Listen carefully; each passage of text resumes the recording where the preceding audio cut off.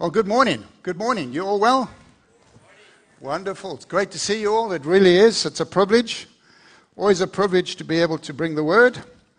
And before we get into it, I want to tell you a little story. Not a story. It's actually an article I recently read about Kathryn Kuhlman. How many know who she was? I encourage you to read a couple of her books, Daughter of Destiny, and there's a couple of others. I recently found this out. When Kathryn Kuhlman passed away in 1976, all the power went out in an 800-bed hospital. Her heartbeat should have read irregular and then moved to flat line, but her heart had been fine, although her other organs were failing. But she never went into an irregular heartbeat. Kathryn was gone in the blink of an eye. 15 minutes after she passed away, the brand new nurse, her first day on the job, was an unbeliever, went in to take her pulse. Kathryn wasn't cold, she wasn't warm, she was hot. The air in her room was thick with the fragrance of roses. Not a few roses, millions of roses. The head nurse in charge came onto the unit to write up the time of death. The time was 1:13 a.m. on February the 20th. She chastened the new nurse for allowing roses in the ICU floor. Flowers aren't allowed in the ICU. The scent of roses didn't fill one room or one floor, but 4 floors of the hospital were overtaken by the scent of roses. The scent then permeated across under the pass that was connected to the hospital and then across the street and into the adjoining hospital. There were no roses on the floor or in Kathryn's room. But that's where the fragrance originated from. The new nurse said that she and the other nurses could barely stand in the room because of the presence of the Holy Spirit was so overwhelming. The weight of glory. When they checked the notes from the previous nurse, she had scribbled Kathryn Kuhlman's last words and her last request. She said, "I will die on February the 20th at 1:13 a.m. Please have only roses at my funeral."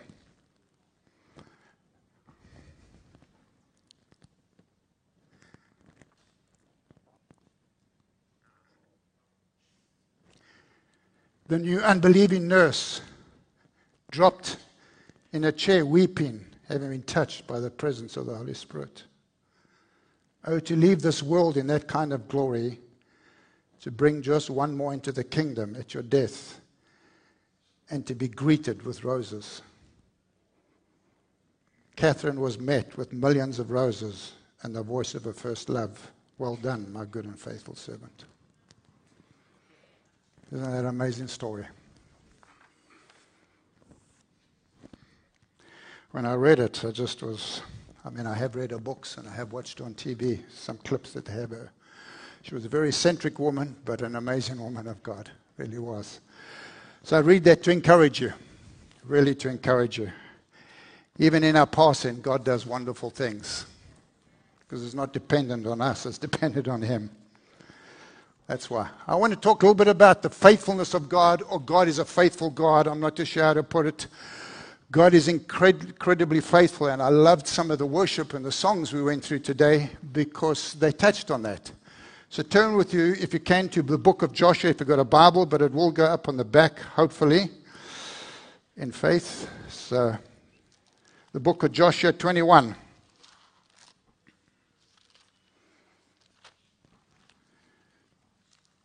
Okay, 21 verse 43.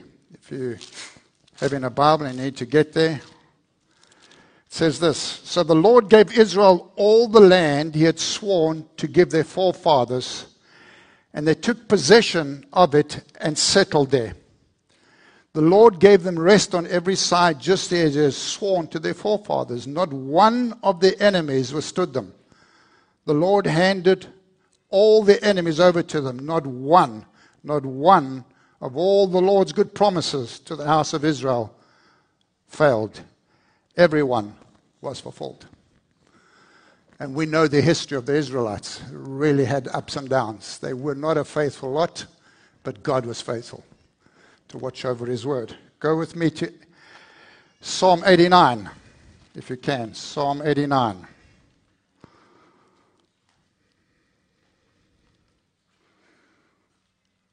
Verse 1 and 2. I will sing of the Lord's great love forever. With my mouth I will make your faithfulness known.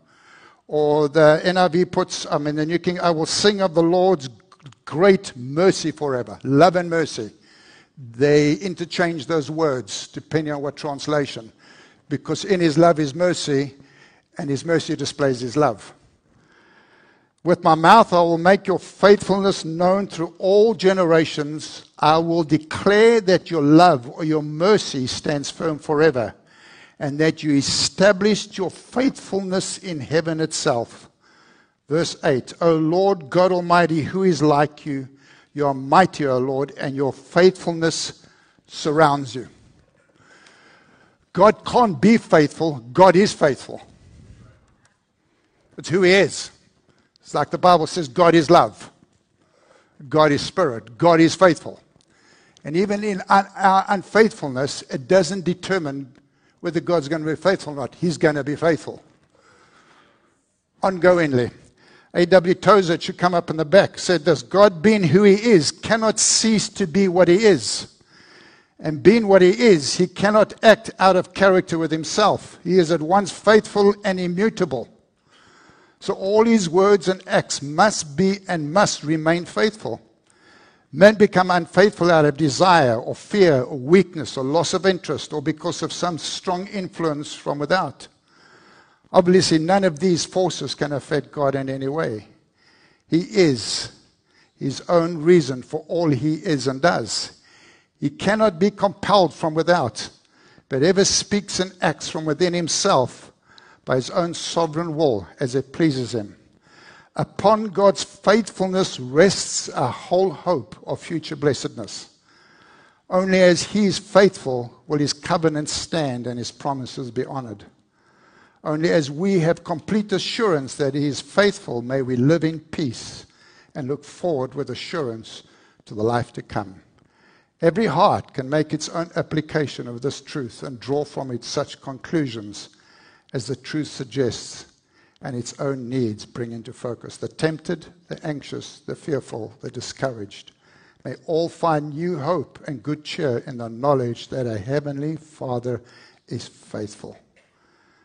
He will ever be true to his pledged word. The hard-pressed sons of the covenant may be sure that he will never remove his loving kindness from them, nor suffer his faithfulness to fail. A.W. Tozer. He is faithful, and that's what I want to touch on. Very simple. In the book of Lamentations, it's interesting, the book of Lamentations which Jeremiah wrote. He wrote the two books, Jeremiah and then Lamentations. Jeremiah is he's prophesying, unfortunately, to the destruction of Jerusalem and Judah. And he weeps a lot because of that. And the book of Lamentations is looking back to already what's happened. And so he's crying. He's called the weeping prophet. He's weeping, but it's the heart of God that is upon him that causes him to weep. And so in the book of Lamentations, right in the middle of this book where he's absolutely weeping because of what's happened and the destruction that's come to God's people, whom God had called, who God had loved, but they chose to walk away from the Lord. And so, and hence, that's why the destruction came. And in the book of Lamentations, verse 21, it says this: Yet this I call to mind, and therefore I have hope. Because of the Lord's great love, we are not consumed, for his compassions never fail. They are new every morning. Now, I know the scripture, but when I read it, it's like something went ding inside of me. They are new every morning. His mercies are new every morning. So God is encouraging us to come every morning and find mercy to start the day. Every morning. They are new every morning. You don't need yesterday's mercy. You need new today. What an encouraging word. No matter how much I've blown or what I've done, his mercies are new every morning. Every morning. Great is your faithfulness. I say to myself, the Lord is my portion, therefore I will wait for him. And as I said, Jeremiah is weeping over the condition of Israel, but he remembers that God's faithfulness will still fulfill his promises to his people. And I know in my own life and my own experience, there's a couple of occasions where God has really touched my heart, and I've felt myself weeping for a situation or an event. Twice it happened in Canada. Once I had a dream back in South Africa about young people, and the other time was when I was coming to this nation. I stood up in the church back in South Africa. We had just been here, and I said, Michelle and I were in the United States of America. And as I said, United States of America, I broke. My heart broke for this nation. It wasn't me. It was God. And so I knew we were coming. I knew we were coming. He had grabbed my heart for this nation. And that's how Jeremiah was. But in it, the Lord's mercies are new every morning. 1 Corinthians 1:9. God who called you into fellowship with his Son, Jesus our Lord, is faithful. Hebrews 10:23. Let us hold unswervingly to the hope we profess, for he who promised is faithful. The New King James said, let us hold fast the confession of our hope without wavering, because he who promised is faithful. So many times we think it's up to us. Dwayne said something last week when he preached, just keep saying yes. Just keep saying yes. Just keep saying yes. And it's in our yeses that he then shows his faithfulness to us. Throughout the Bible, God would break into the lives of people and invite them into a relationship with him and give them promises of great things he would do in them and through them, but very seldom fulfilled immediately. We all know that. For us today, it is through the revelation of Jesus Christ on the cross. It comes through Jesus and what he's done for us. That's how it comes to us, because of the price paid by Jesus. God sent his Son to us that he could be with us so he could live through us. So God invites us. An invitation goes out as he breaks into our life. He came to the disciples as they were fishermen and he said, come follow me. It was an invitation to Peter and John. And the next verse says they immediately put their nets aside.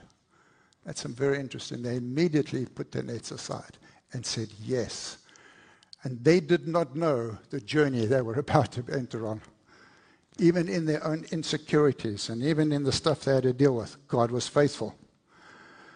We say, I gave my life to Jesus. And the emphasis on what I did. It should not be like that. It should be, he invited me into a relationship with him. And I just said yes. The emphasis is on what he's done, not what I've done. Because that's how it actually happens. It's his call and his faithfulness. He initiates ongoingly in our life. He initiates revelation. Ongoingly invites us into more of what he has for us. It's ongoing. We simply say yes, no, wait, I'm not sure, I'm working it out. And God waits patiently. It's amazing how he does that. And I know in my own life, there are times that I've just said yes, yes, yes, yes. But there were some times where I knew what my yes meant. Because what I had been through. And I knew if I said yes now, it could mean some of the stuff that I had been through before. And I knew the pain of that. Who knows what I'm talking about? Because I wanted my yes to be a yes. And I had to take a while to say yes. Just being honest. There are often aspects of character that have to be worked out before we are ready to handle what God wants to do in and through us. Although God gives us promises and gifts to encourage and inspire us, there's a process we go through. Jesus was born to reign, but he himself went through a process of learning obedience to his mother, his father, and his heavenly Father. Go to Hebrews chapter 5 so you can see what I'm talking about. It should come up at the back, as I said. Hebrews 5. It's a very interesting verse, this. Hebrews 5, verse 8 says this. I'll go to verse 7. During the days of Jesus' life on earth, he offered up prayers and petition with loud cries and tears to the one who could save him from death. And he was heard because of his reverent submission. Although he was a son, he learnt obedience from what he suffered. And once made perfect, in other words, once he's completed what he meant to do, he became the source of eternal life or eternal salvation for all who obey him. So Jesus had to learn, never to earn. We don't learn to earn. Obedience to learn, not obedience to earn. Because we can't earn from God. So there was a journey between Bethlehem and the right hand of the Father for Jesus. He was not born on the throne, but in a manger. There was a process that carried Jesus into all authority, and we are subject to that same process. Legally, as a believer, we begin to rule and reign the moment we're born again. But experientially, it's a process, and the faithfulness of God is the key to that process. I can rely on him to do what he needs to do in me, as I keep saying yes to him. Keep saying. So I want to look very briefly at the life of Abram. Can we do that?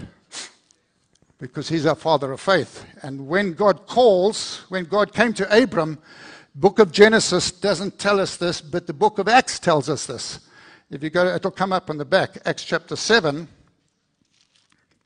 Very briefly, just the life of Abram. It's always an encouragement to me, this man. Him and Peter. Acts chapter 7, verse 2. I'll get there today, sometime. Acts 7, verse 2 says this. To this he replied, brothers, this is Stephen speaking, brothers and fathers, listen to me. The God of glory appeared to our father Abram while he was still in Mesopotamia, before he lived in Haran. Leave your country and your people, God said, and go, and I'll give a land I will show you. So he left the land of the Chaldeans and settled in Haran. After the death of his father, God sent him to this land where you are now living. He gave it to him. He gave him no inheritance there, not even a foot of ground. But God promised him that his descendants after him would possess the land, even though at that time Abram had no child. Now, if you go to the book of Genesis, chapter 11, and I often wonder how much time Moses spent with the Lord for the Lord to download all these 5 books to him. Because there's detail in here that it's incredible detailed. Genesis 11, verse 27 says this. Terah became the father of Abram, Noah, and Haran. And Haran became the father of Lot. While his father Terah was still alive, Haran died in Ur of Chaldees in the land of his birth. Abram and Noah both married. The name of Abram's wife was Sarai, and the name of Noah's wife was Malachi. She was the daughter of Haran, the father of both. I can't pronounce half these names. But it's interesting, verse 30, it says, now Sarah was barren. Right in the middle of that, it just says Sarah was barren. She had no children. That's the start. That's where the call originally came to Abram, although it doesn't tell us in Genesis. If you go to Genesis chapter 12, verse 1, it says, the Lord said to Abram, leave your country, your people, your father's house, I will go to a land I will show you. But he had been stuck in Haran for 25 years. He left the Ur of Chaldees 25 years.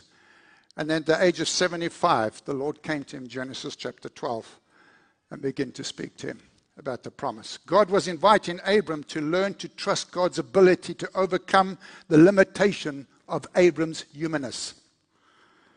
That God would and could fulfill his word based on who he is, faithful. It was not based on Abram's strengths and abilities, actually on his known and felt weaknesses. Abram was not required to contribute anything in responding to God's call. He was to bring nothing but himself. And just say yes. The chapters in the book of Genesis that describe the life of Abram do not list his achievements. If anything, they list his weaknesses and failings. God went on repeating and repeating and repeating his initial promise to Abram 10 times. Sometimes adding more detail, but always continued to encourage Abram to keep on saying yes to his promises, and that God will fulfill his promise to Abraham. 10 times. God comes again and again and repeats stuff to us. Sometimes adding a little bit more detail or expanding it. God repeated the same promise 10 times to Abram. He kept taking Abram back to the promise again and again and again. God would do what he said. That's what he said. Remind you of Hebrews 10. Let us hold unswervingly to the hope we profess, for he who promised is faithful. He who promised is faithful. And even in delays, and even in our frustrations, and even in our tests of adversity, and even in our tests of failure, and even in our tests of temptation and character flaws, God is faithful. God is faithful. So some of the scripture will come up on the back. He's 75 years old, Genesis chapter 12. The Lord said to Abram, leave your country, your people, your father's household, and go to the land I will show you. I'll make you into a great nation, and I will bless you. I'll make your name great, and you will be a blessing. And I'll bless those who bless you, and whoever curses you, I will curse. And all the peoples on the earth will be blessed through you. The gospel spoken right there. So Abram left as the Lord had told him, and Lot went with him. He was 75 years old. Genesis 12. This is the third time the Lord comes to him. 6 and 7. Abram traveled throughout the land as far as the site of the great tree of Moriah at Shechem. At that time the Canaanites were in the land. So the Lord appeared to Abram and said, to your offspring I will give this land. So Abram built an altar there, which was a good thing to do, and called on the name of the Lord. Genesis 12:8. From there he went on towards the hills of Bethel and pitched his tent with Bethel on the west and Ai on the east. There he built an altar and he called upon the name of the Lord. Now it's interesting because I'm not going to show you the next scripture. Between Genesis 12:8 and the next chapter, Abram's one of his failings come through. A famine hits the land. And he doesn't stay where God has him. He goes to Egypt. And he spends a while in Egypt, and he lies about his wife.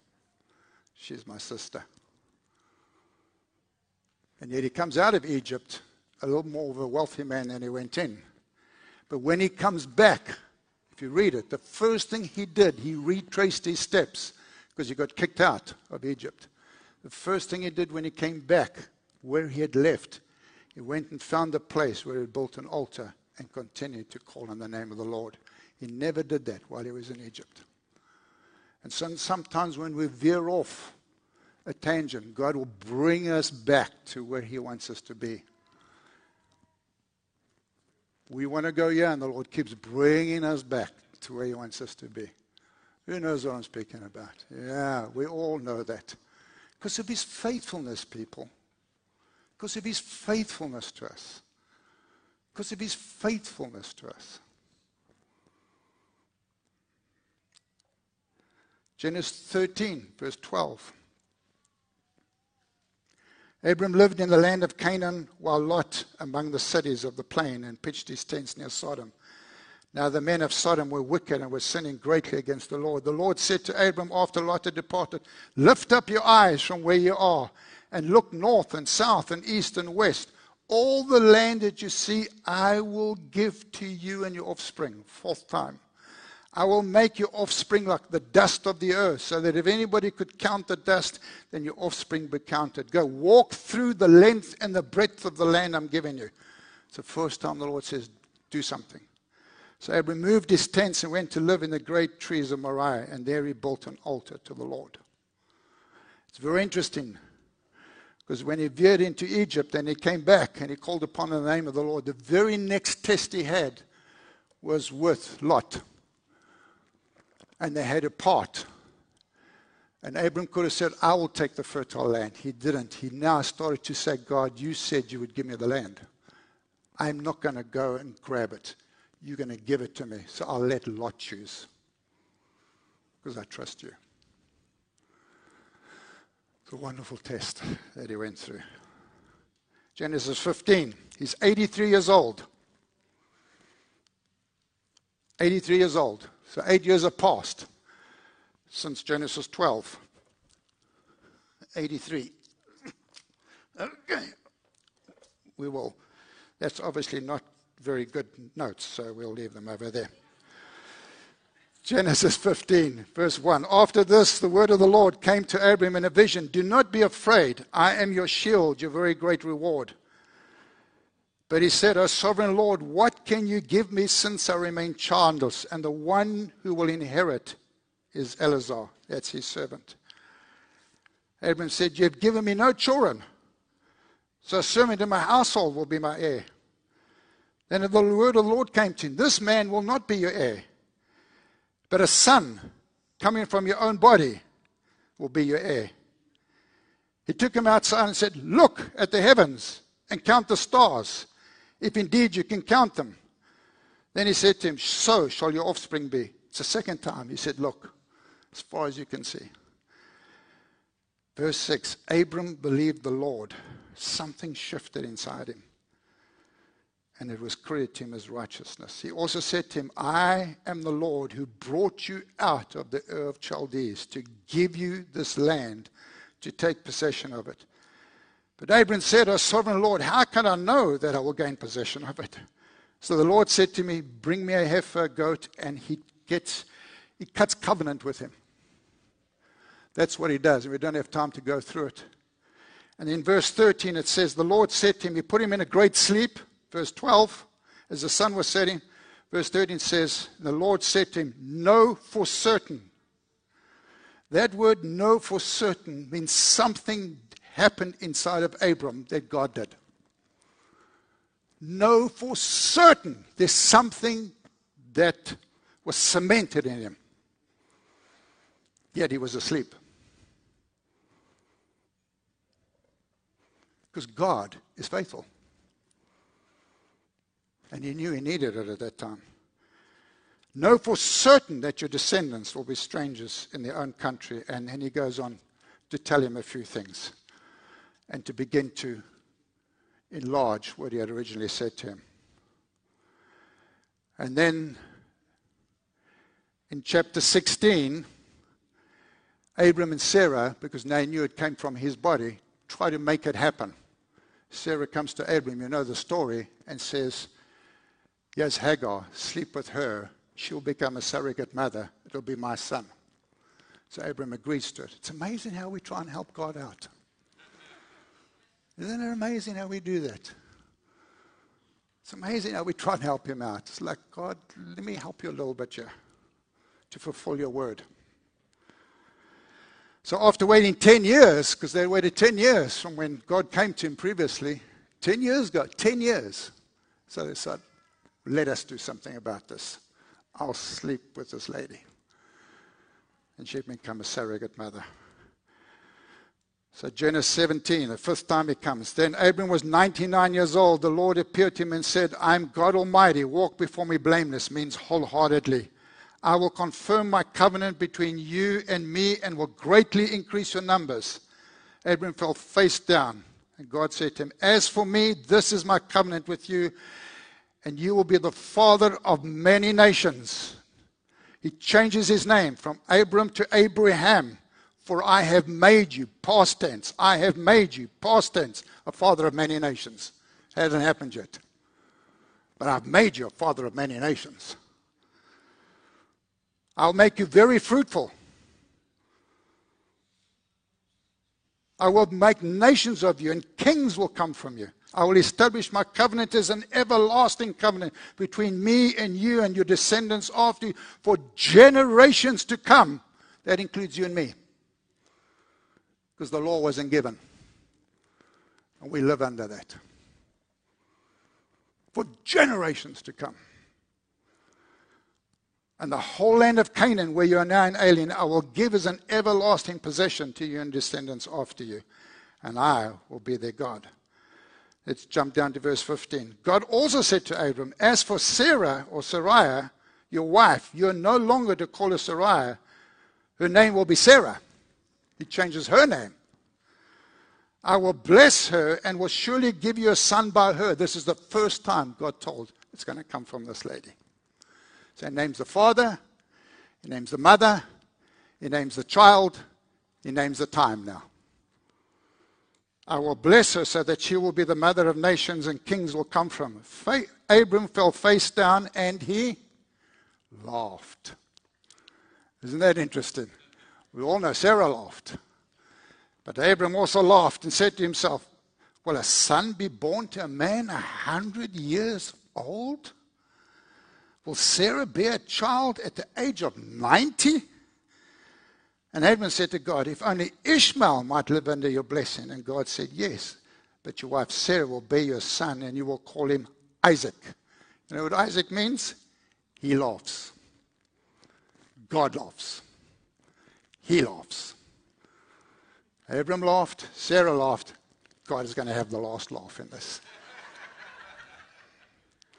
I will establish my covenant with him as an everlasting covenant for his descendants to come. And then he says, as for Ishmael, I will bless him, but my presence and my covenant will go with Isaac, your son. There's a difference between blessing and presence. When Jesus walked the earth, there were three groups of people he ministered to: the religious people, the crowds, and his disciples. We know what he did to the religious people. The crowds he blessed, he healed, he touched, but his presence went with his disciples.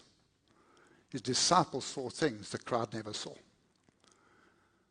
Lord, we want your presence. Blessing will flow. We don't just want your blessing, we want your presence.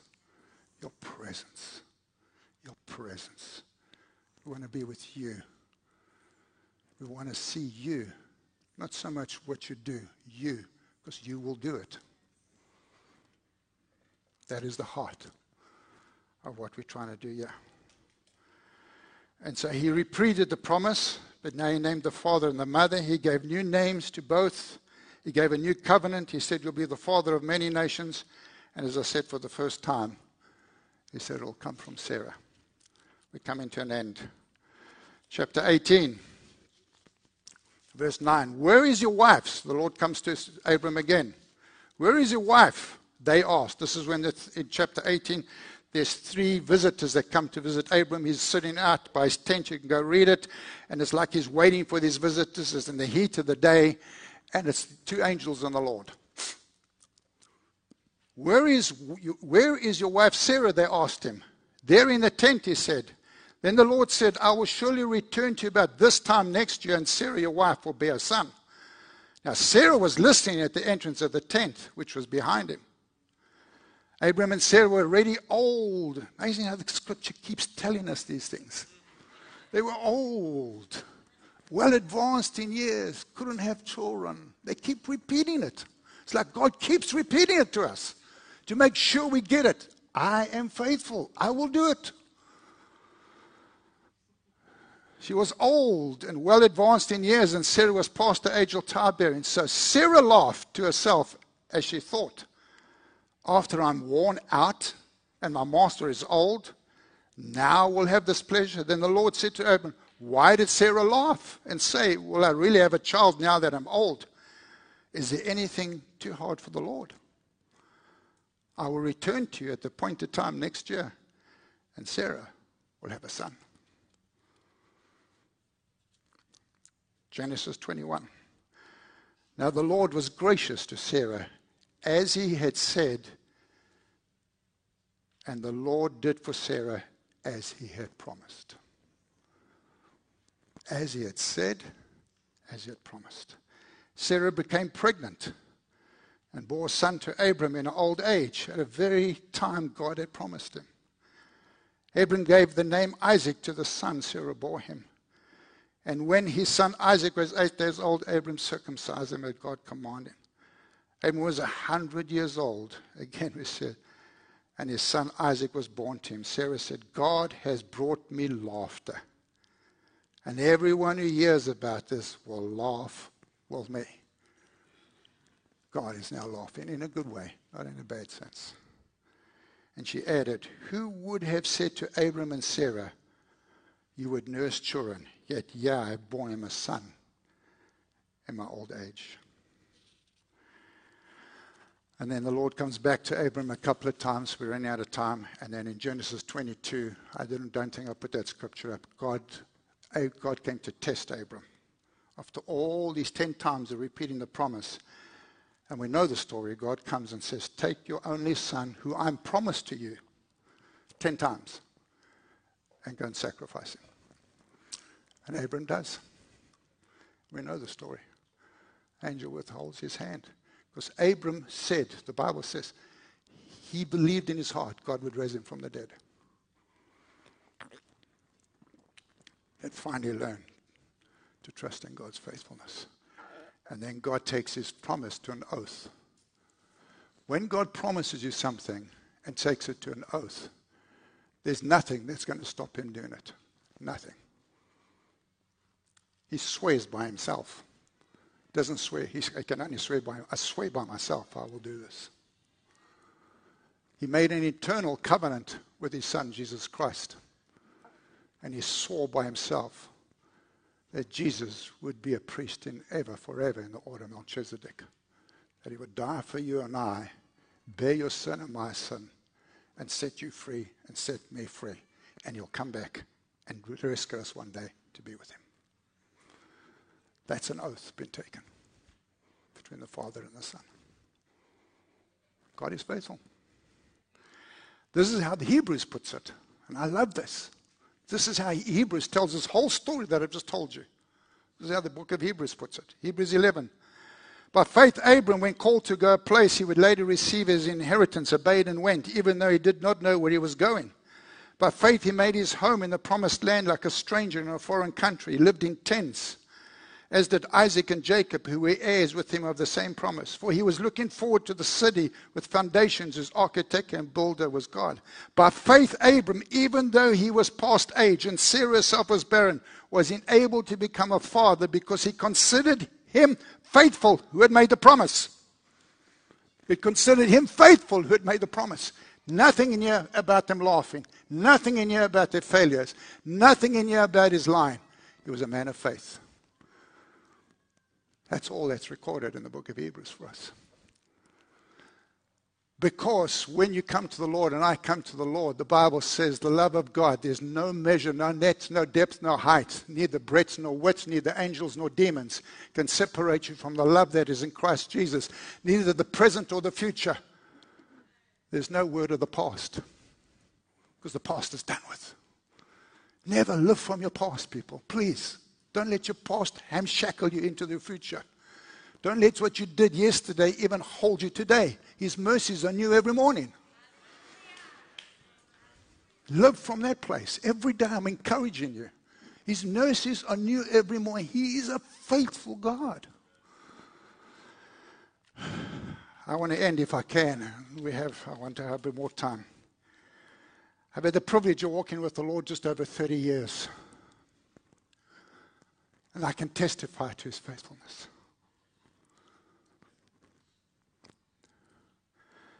And my wife, I want to thank my wife because she journeyed with me in this journey of learning and trusting God. She willingly participated. She willingly gave up stuff. She willingly laid stuff down so we could journey this walk together. And in all our failings, and there were many, and our insecurities, and our unfaithfulness, God was always faithful to us. I had an incredible salvation. Not that it's more incredible than others.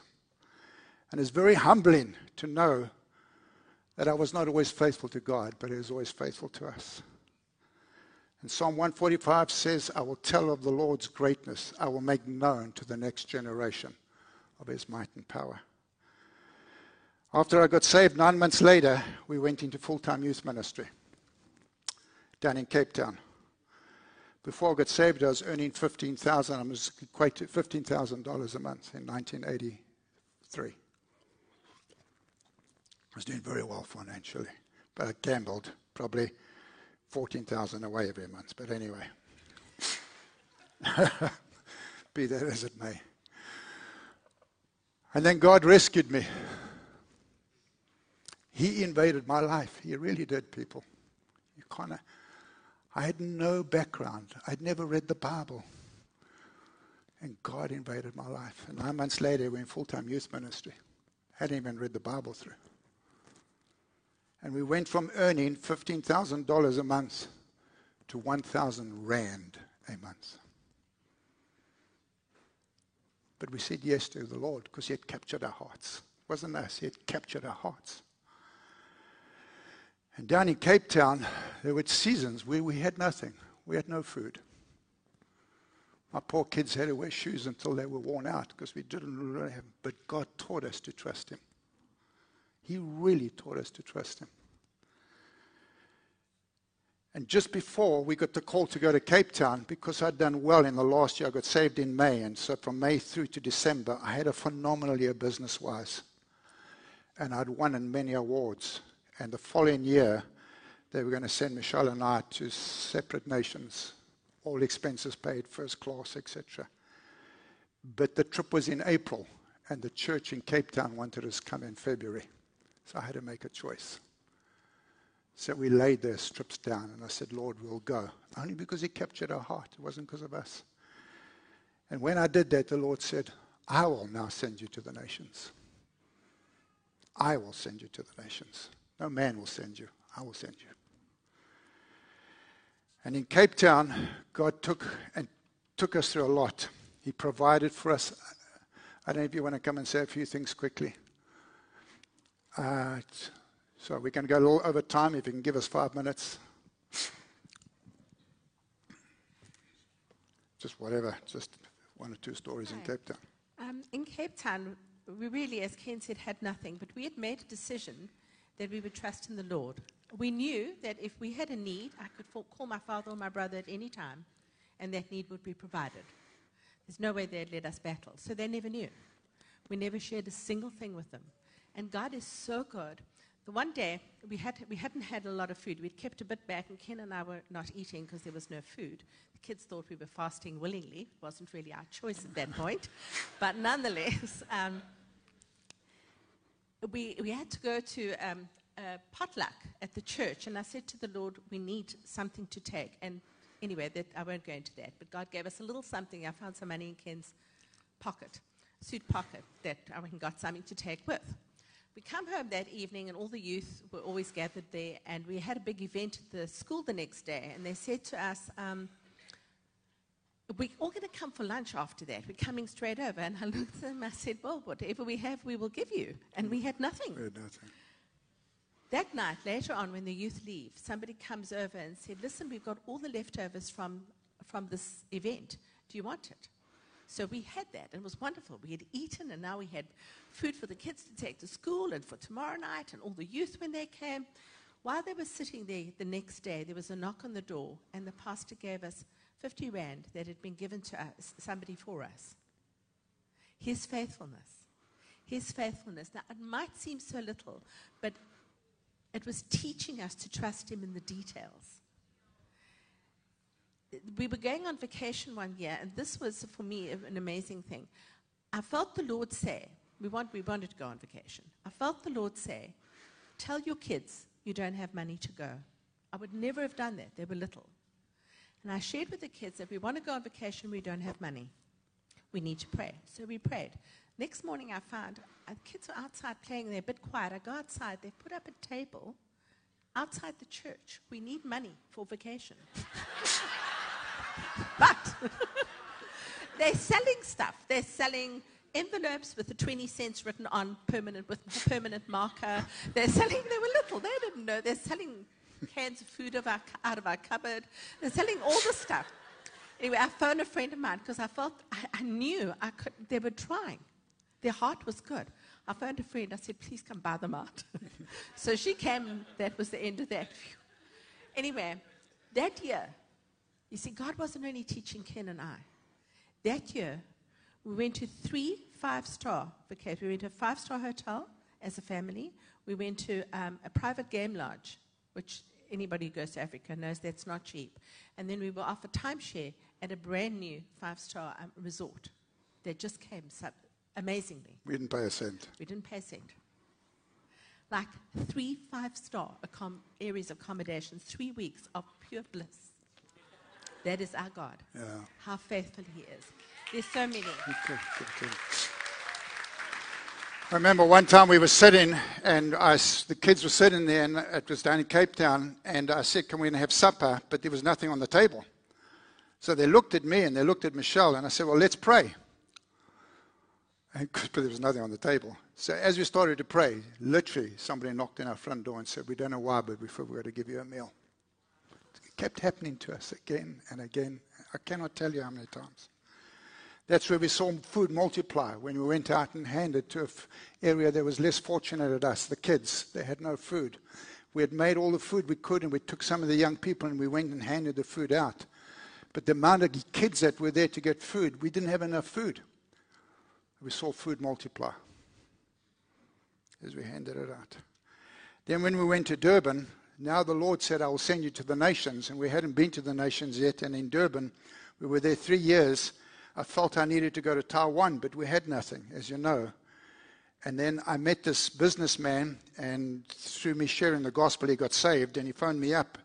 And he said, listen, I want to talk to you and ask you some questions. So I said, sure, by all means. And I met him for coffee. He had a jacket on. I'll never forget it.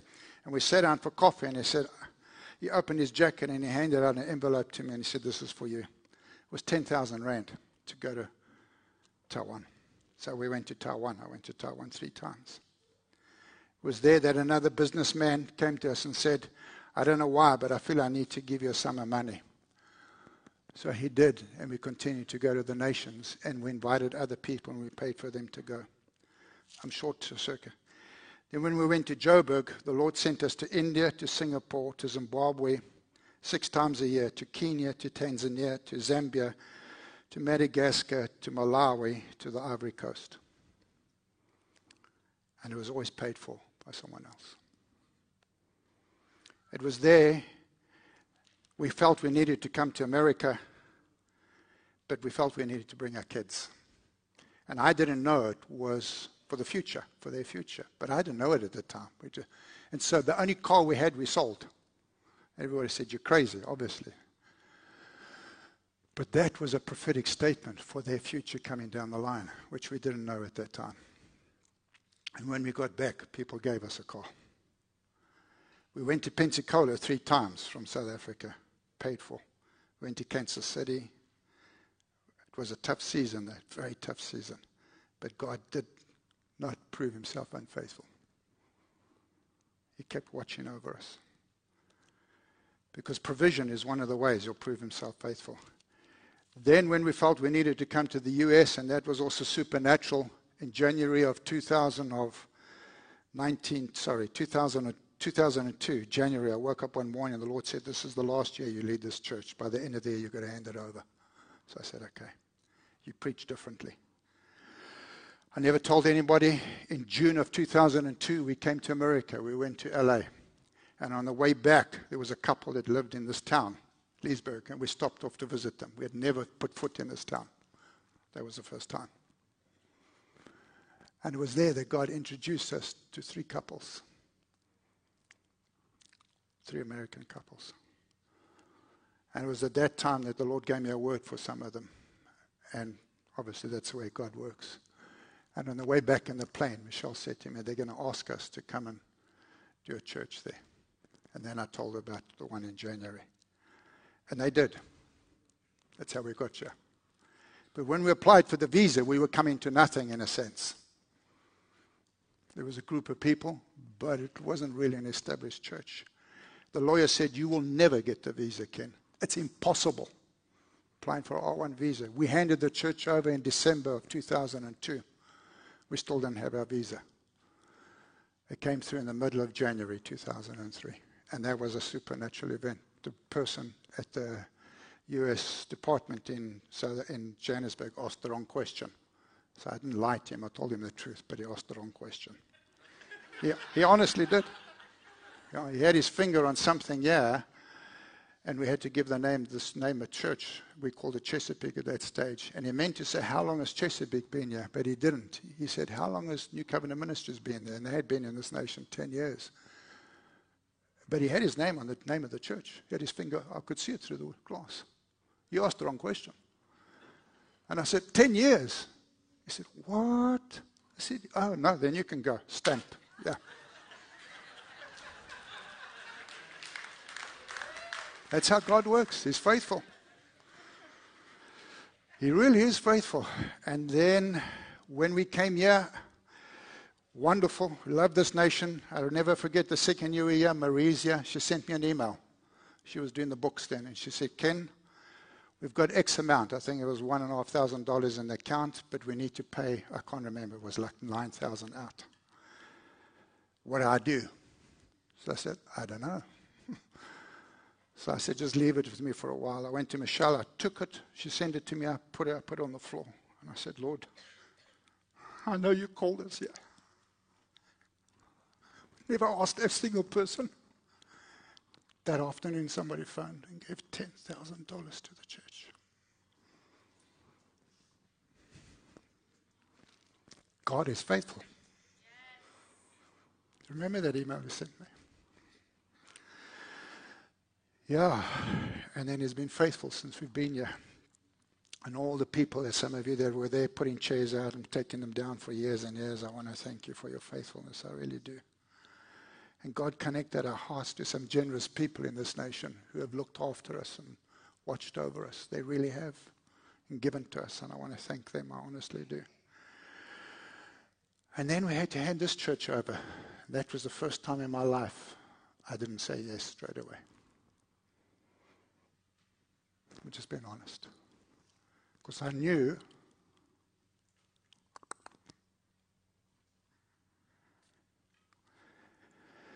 I didn't feel I had it in me to go plant another church.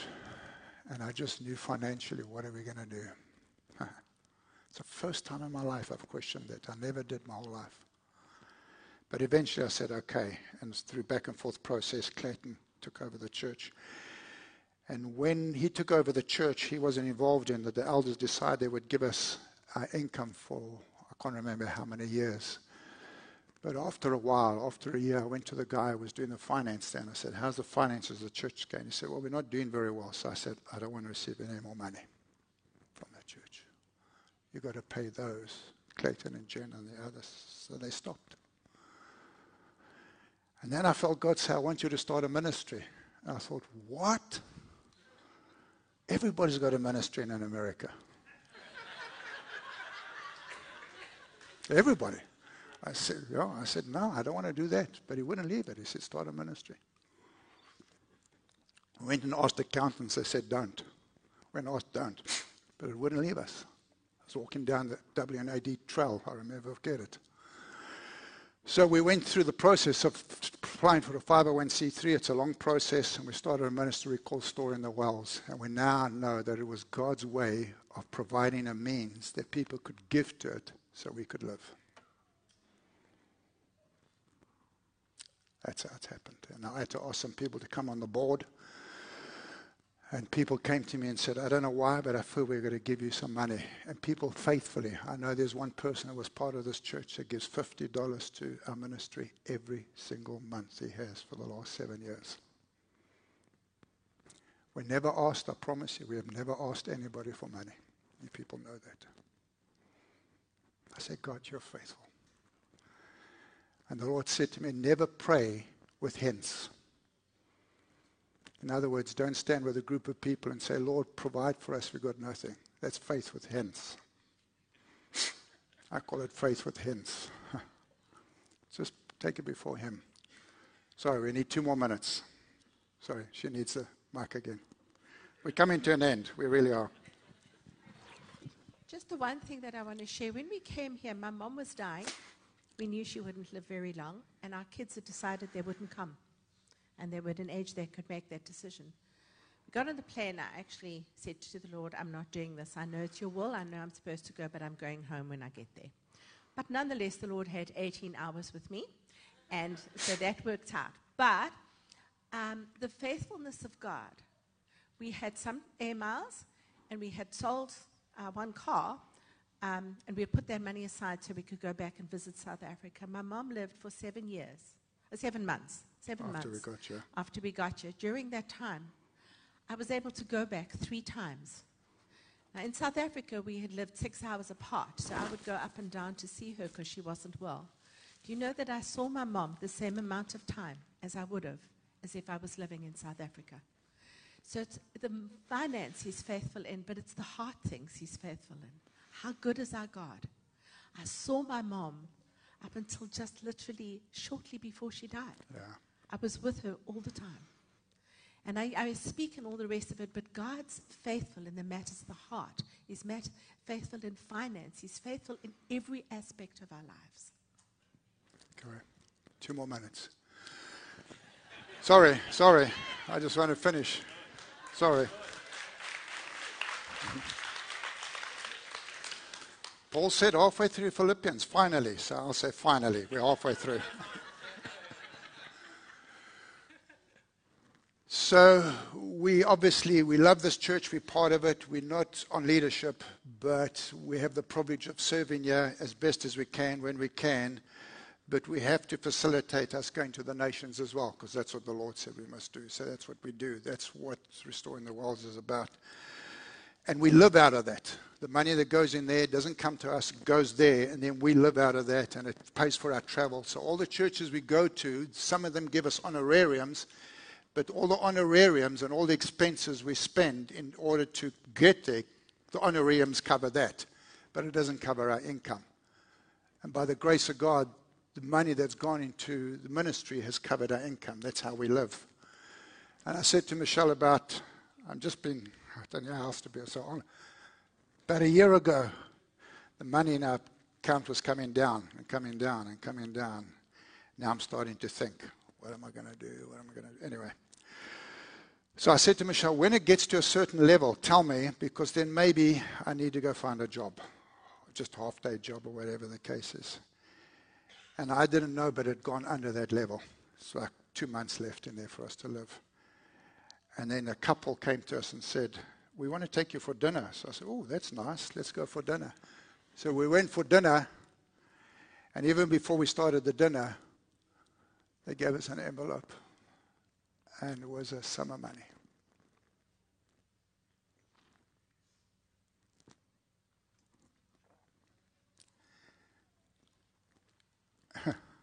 God is faithful. It's unbelievable how God is faithful. Even in my duplicity of thinking, sometimes God is faithful. From the day we said yes to him to go into ministry, he has not stopped providing for us. That was 33 years ago. He is faithful. Folk, don't let the promises over your life go to waste.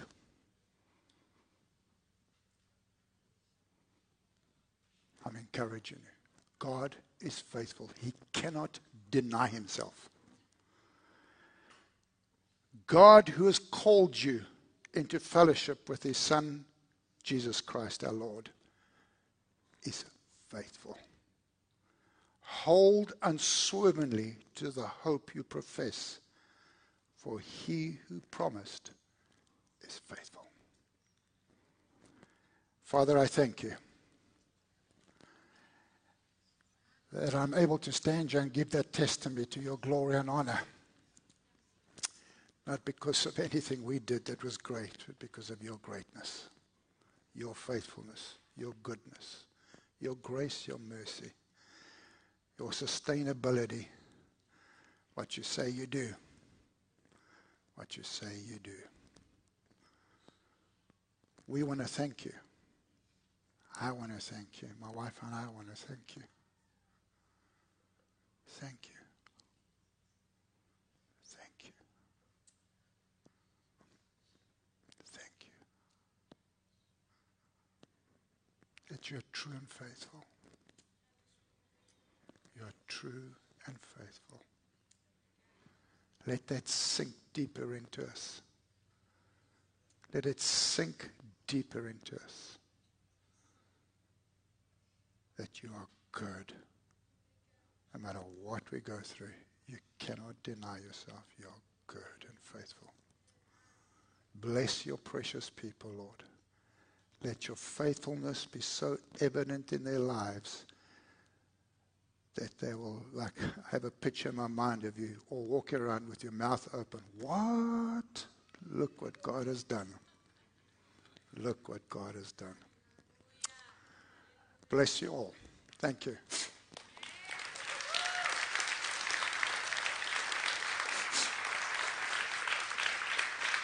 Where's Tommy?